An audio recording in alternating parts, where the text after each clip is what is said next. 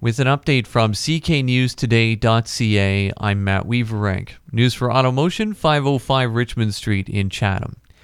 There's another meeting tonight at the Walpole Island First Nation to talk about the community's war on drugs. It's the second of two planned community input meetings to talk about that. A recent note from the First Nations Council also had a reminder that the drug state of emergency that went into effect for the First Nation there almost 3 years ago is still in place. Tonight's meeting is from 5 to 8 p.m. at the Walpole Island Sports Complex. The local public school board is going to be sticking with John Howitt as its director for another 5 years. The Chatham-Kent District School Board renewed his contract during its regular board meeting last night.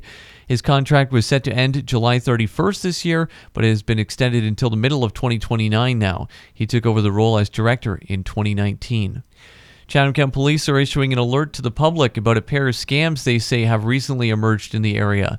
One of them is a court scam where you get a text that says you owe some money to the courts. Police say that message usually includes a link as well. Officers say the court will never send you a text message, so you should delete those messages and block the sender if you get one.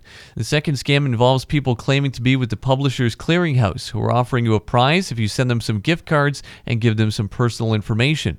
Police say if you get a call like that, you should hang up right away.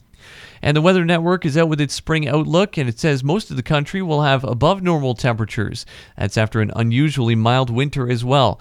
The Canadian Press says that doesn't mean we won't have the odd cold snap or storm, though. Even some snow is possible in early spring. The Wheatley-Olmsted Sharks open up their PJHL playoff run tonight with a game against Moortown. Just 2 games in the NHL tonight. Edmonton's hosting St. Louis. The Blue Jackets visit the Rangers in New York. The Toronto Raptors are up against the Dallas Mavericks in the NBA. And in baseball spring training, the Blue Jays take on the Rays while the Tigers face the Pirates. Mainly cloudy today, a chance of showers this afternoon, changing to flurries as the temperature continues to drop. Mainly cloudy tonight with a chance of flurries, low -5. Mainly sunny tomorrow and a high of 3.